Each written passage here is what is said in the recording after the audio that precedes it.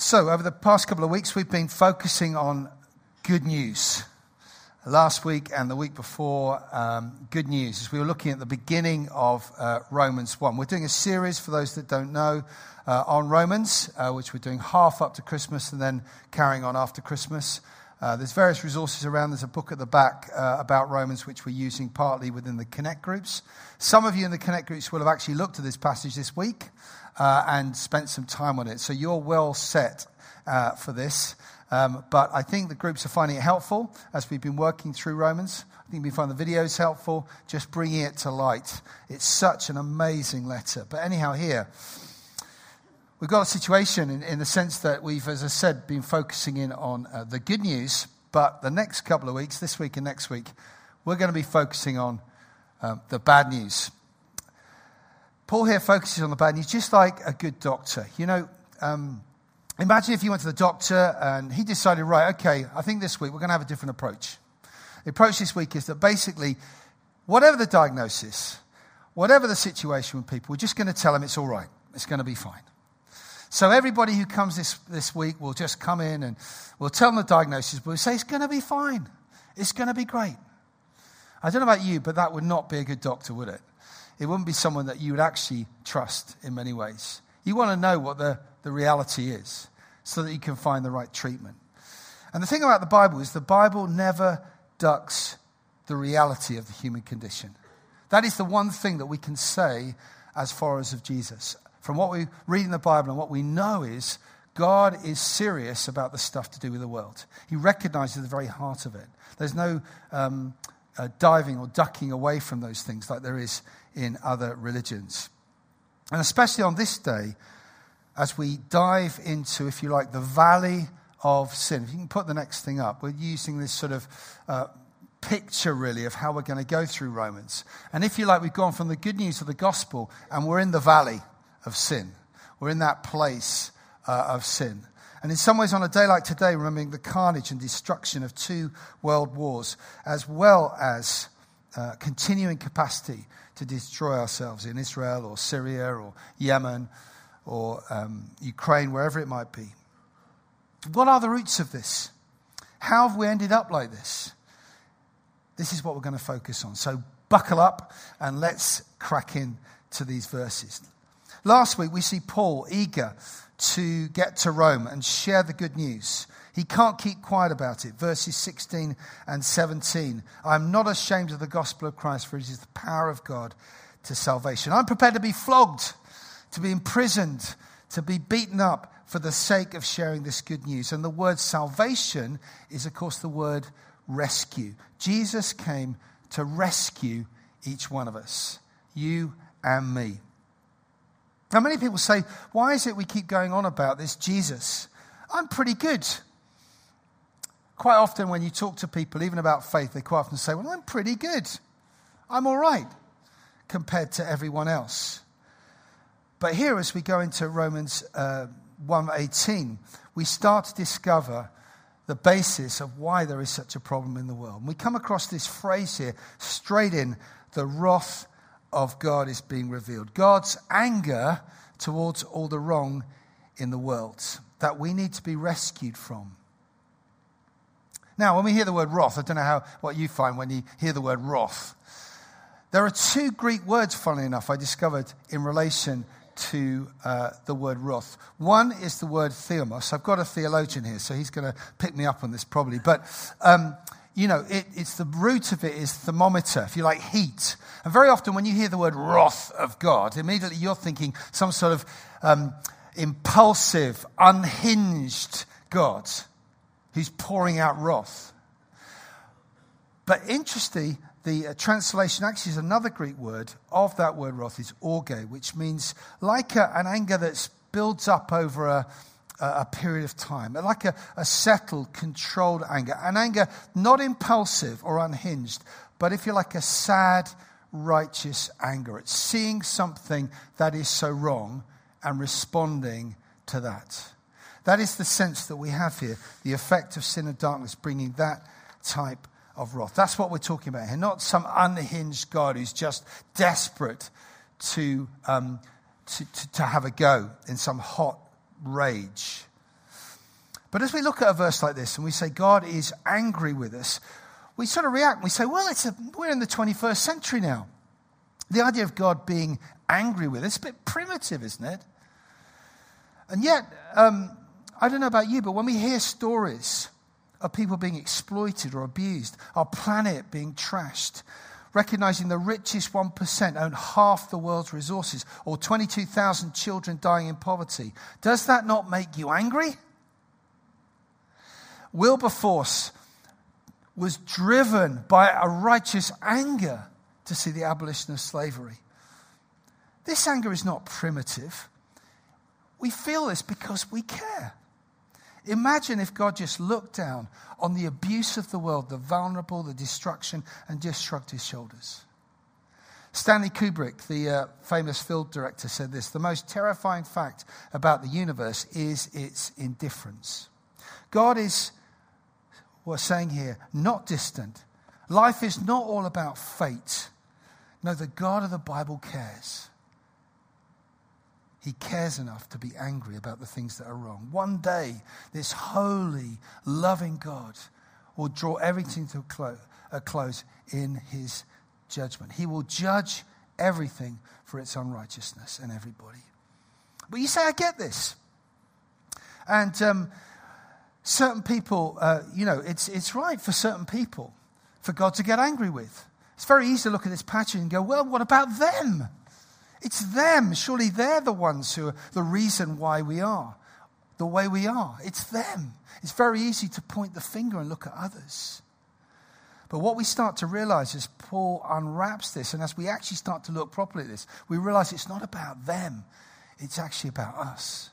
The culmination of these few chapters on this, of course, are those famous words that John talked about last week. All you, all me, them, all of us have sinned and fall short of the glory of God. So ultimately then, God is angry with all of us. Let's dig a bit further into this. Verses 18 to 23. If you're like, why does he feel that angry? It's because of the godlessness and wickedness of people. This has led to those things. It's the very contrast from verse 17, which says the righteousness of God, the good, righteous things of God, is that we have chosen to do our own thing, to go our own way, and to express ourselves in those ways. And yet, why are we doing this? Because we are made to live for him. We're made to reflect his ways. But instead of it, what do? We suppress the truth about God. We deny who God is. For many people in our friends and relatives just say, we don't believe in this God. And yet, Paul says, why would you suppress the truth when the truth is, as he goes on to say here, plain to us? If we look in verse 19, it's plain to us. It's obvious to us, surely, in what we see around us. Verse 20. For since the creation of the world, God's invisible qualities, his eternal power and divine nature have been clearly seen, being understood from what has been made, so that people are without excuse. What he's saying, look around you. See what there is. Next slide. See what there is around us and marvel. God has revealed himself in a variety of ways, including creation. Obviously, scientists increasingly are marveling, aren't they, at the universe. We keep sending up various telescopes, bigger telescopes and more long-distance telescopes, because we want to discover the secret of this incredible universe that we live in. I came across this stat, which I don't really understand, but it said this: if the conditions are right for life on Earth, and this stat said this: if the ratio between the strong nuclear constant and the electromagnetic constant was different by 1 part in 10 million billion, there wouldn't be any stars. Now, I haven't got a clue really as a non-scientist about what that means, but I think I know enough to say that everything is just right in a way that we start to ask the question, is there not someone behind this all? You only have to look up into the skies to realize something. A guy who became a Christian actually in COVID here, who had been atheist most of his life, young life. And he said to me, just after he became a Christian, he said, I remember a moment actually when I was with a friend of mine in the South China Sea. And we were lying on a boat and we were looking out the sky. I wasn't interested in God at all. I wasn't following God at all. But I looked up in the sky and I look back now and I remember thinking, wow, there must be someone there. That's interesting. And the fact is what Paul's saying here, it's plain to us that God speaks in a whole lot of different ways through creation and in incredible ways, whether it's a sunset or a sunrise, and the beauty of that, which I saw recently when I was on holiday. We don't see it much these days in this country, but anyhow, I saw it while I was on holiday. And the sunset and the sunrise every morning, we echo King David, the heavens declare the glory of God, the skies proclaim the works of his hands. And yet, still, if you ask the average person, how did this all occur? They'll say, well, it just happened. By chance. I've got down here, one of the most important inventions of the last 100 years, a Lego block. Don't you really secretly love it when you maybe with your grandchildren or whatever, and you quite often find yourself, the grandchildren have run off, all that stuff, and there you are making your own thing, aren't you? There's something about Lego that's incredible. It's brilliant. You build little things. But then look at the next scene here. These things, I don't know whether you've ever been to Legoland. You've been to Legoland? Anybody been to Legoland? You ought to go. It's brilliant. You go to Legoland, and there's incredible things made out of Lego. To London there, look, you can see people walking or looking at these Lego designs or whatever. Now, of course, we all know what happened there. That what happened was that in the middle of the park, the guy was the manager, just got together and he threw a whole load of Lego bricks up in the air like that. And they landed, and that's what happened. That's the remarkable thing. It's incredible. Or maybe there was someone who designed it. Someone behind it who knew what it was about. But it's amazing, isn't it? We prefer to choose chance rather than maybe. It's plain to us and it's seen. We don't talk about propagating DNA, do we? We talk about falling in love because we were made in the image of a God who is love. Even in death, we weep and cry. If it's just chance, if we're just molecules, why do we do that? Because our loved ones are not just dust. We can't get away from a God who knows us and loves us and is real. And he sums it up in verse 21. For although they knew God, they neither glorified him as God nor gave thanks to him. But their thinking became futile. You see, we knew who this God was. Paul begins to glance back to the beginning of the Bible, to Genesis. We knew who he was. We were in relationship with him. But what do? We stepped back. We said, well, we can do it better ourselves. We can operate ourselves in the way we want to. We begin to cut him out. Do you see what we've done? Next picture. Jesus told a story of a son who lived with his brother and father. And all the clues were that his father was kind, that life was good. For some reason, though, the son goes up to the father and says, give me my share of the estate. Of course, normally he would get his estate at Dad's death, but he says, I can't wait. I don't want you anymore. I want the money, but not you. He takes the money, he runs. Paul says, that's the story of humanity. All is available for us, but we decide to do our own thing. God is like the good father who loves us and wants to bless us. He calls us to live on his estate and be part of his plans, but like the story we know best and want to take the money and run. So why is God angry with us? Because we have defied him. We have defied him. And we have said we want to do it ourselves. We're not just turned away from him, but as it says, verse 22, we have turned to other things. It says, although they claimed to be wise, they became fools and exchanged the glory of the immortal God for images made to look like mortal human beings. We've replaced him with things. Now, in the past, we would have maybe, people would have worshipped, wood and stone expressed in idols and all that sort of stuff. But we're not like them, are we? We don't operate like them. We're beyond that sort of thing, aren't we? And yet, if we actually zone it down, if we drill down to it, we discover that actually we are just like them. For we have replaced God with things. Whether it's reputation, whether it's the stuff that is all around us, whether it's even work, which we elevate to something that actually can destroy. Because work is good, but it's not God. Paul is saying here that we have to be so careful. In fact, by doing that, we have become foolish. And then Jesus' story of the son says he lives it up. But as his father was kind and loved him, the contrast with the people he started to spend his time with was that they spat him out and they mocked him and they threw him out. And by the end of the story, next picture, he's in the pigsty. He's right down in the midst of it. And we think, what a fool to turn from your father to work in a pigsty, to actually defy the loving God. And in essence, what Paul is saying here, that's exactly what we've done. And that's exactly where we are. That is the nature of sin. We've effectively insulted a holy, loving God. We'd rather live for something else, thank you very much. We are fools. We'd rather live in a pigsty than to live for God. Now, I know this is heavy duty, but in a sense, Paul is saying, unless you want to know the good news, we need to understand the reality of the bad news and the brokenness of what that has meant into our world today. But how does he respond to our defiance? And we go even further into the pit, if you like. It's terrifying because what God does in response to our defiance, it says verse 24 onwards to 32, he gives us what we want. He gives us what we want. We see verse 24, it says, therefore God gave them over in the sinful desires of their hearts. His love, for some reason, enabled us. Verse 26, he gave them over.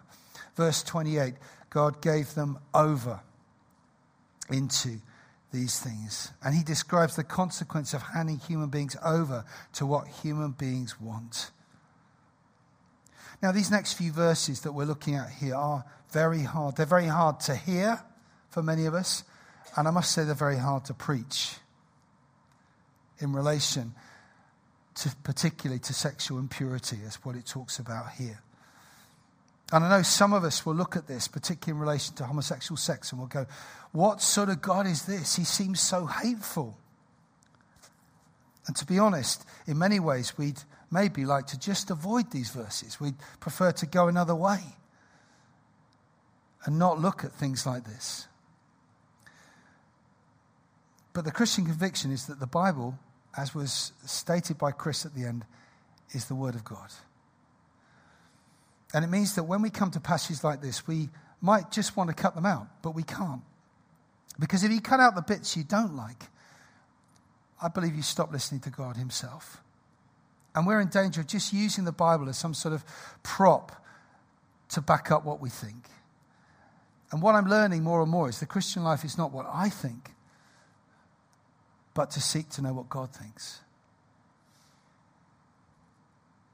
And he calls me to submit to him as my creator. And I might think, well, really? You say this? But somehow in the midst of it, I have to remind myself that he is good. And I don't understand fully everything, but he is good. And he has his best. And his desire is to bless and not to harm. But where is the love in all this, you might say? I believe it is possible to say hard things with love. Just as the child lurching across the street, you say stop, don't you? Because you don't want them to be hurt. Or the friend, you want to stop drinking. You say stop because you don't want them to be hurt. Because you love them. And these are hard words and difficult words. It doesn't mean that God doesn't love us as he speaks into us and into our culture. But the most important thing to say is when we look at this again, it's not about them. And it's easy to point on them because actually it's about us. It's about us. Because we're all on the list. We're all in the same boat. But you might say, well, why does he have to start with sex? Is Paul somehow obsessed with sex? I think it's because all sin is sin, but some sin has more consequences than others. And sin, if you like, in this context of sex, if you like, is a more vivid example of the exchange that Paul is talking about. The exchange of the natural for the unnatural. When we exchange the living for God for living for ourselves. You see, sex is meant to be a picture of faithful relationship with God. He talks about homosexual sex in particular in verses 26 and 27 and about that area. But what Paul is doing is mirroring and reminding them of Genesis 1:27, where it talks there about God creating humanity, male and female, in his own image. And then in Genesis 2:24, of two different people, man and woman, male and female, coming together as different because they're meant to reflect the relationship we have with God, who is different. And Jesus himself in Matthew 19 also refers to that and talks of that himself. This is such an area of hot debate, and obviously with our own denomination in particular. But as I've grappled with the Bible and many insights and spent time with people who would be LGBT and talked and really thought through, what does the Bible have to say about this? My understanding still is that the established pattern for procreation, sexual expression, is intended by God to take place between a man and a woman within the covenant of marriage. And so in the coming together of those that are of the same sex, that's why it calls it unnatural here. And I believe if God has a best plan for us, with all the challenges this brings and all the desire we need to have to love people and to walk with people, not to become in some righteous them, because we come as people with broken sexualities ourselves. I come as a broken straight man with all the challenges and all the temptations. But I have to seek to follow the things of God because he loves us and he knows what's best. But of course as well, the reminder is, you see, we can focus in on the sex part of things, but actually it goes on to say things in here, verse 28, 29, a whole list of things. Of course, none of us here struggle with or none of us get caught up in with. It says about things like being a gossip. None of us would ever gossip. We don't gossip, we just pray about it.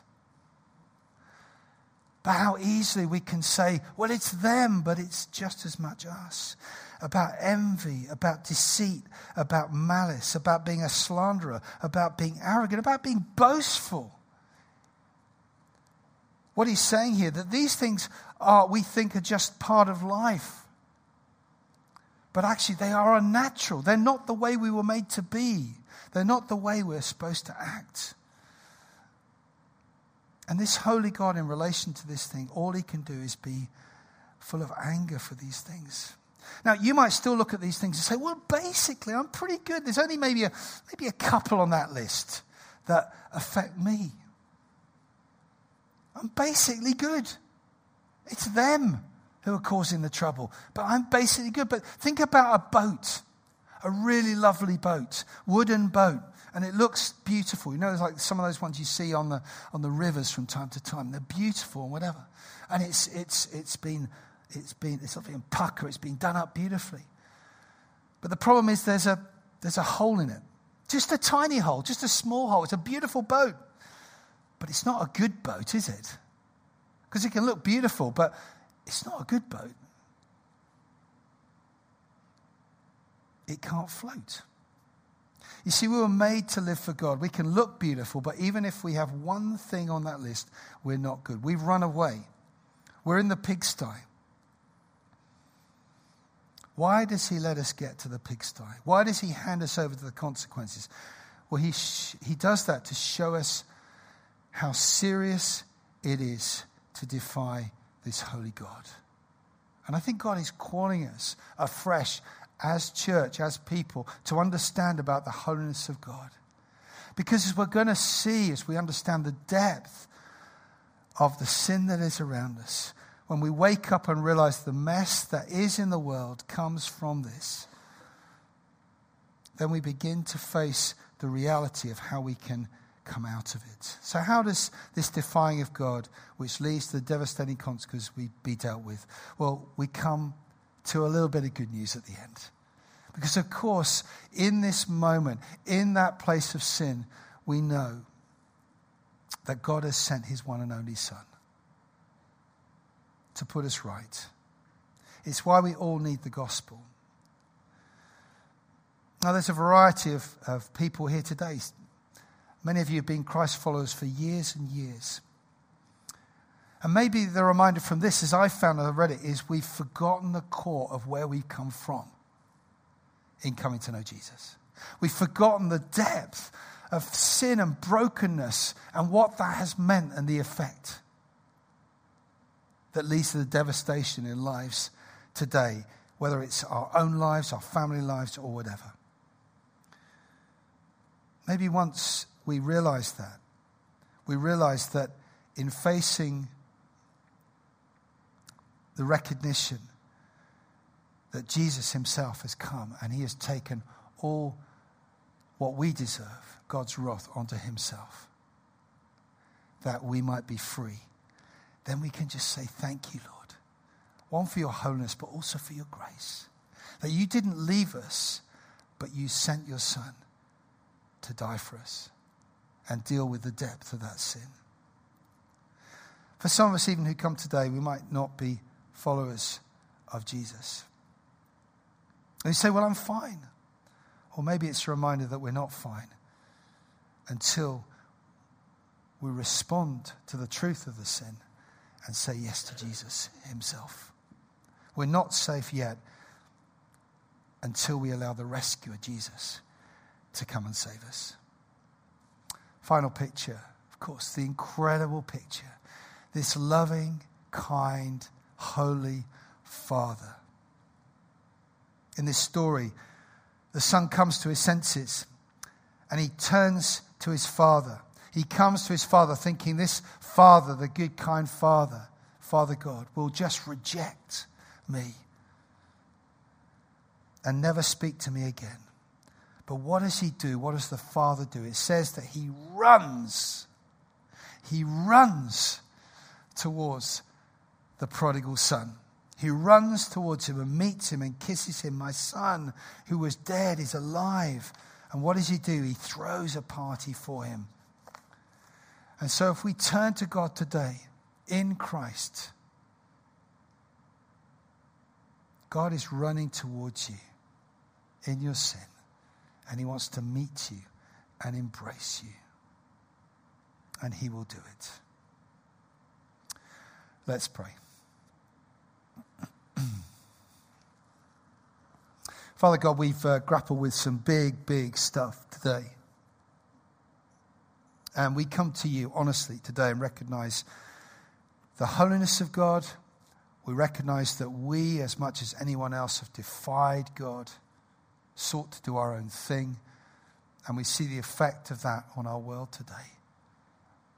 And Lord God, as we prayed earlier, we are sorry.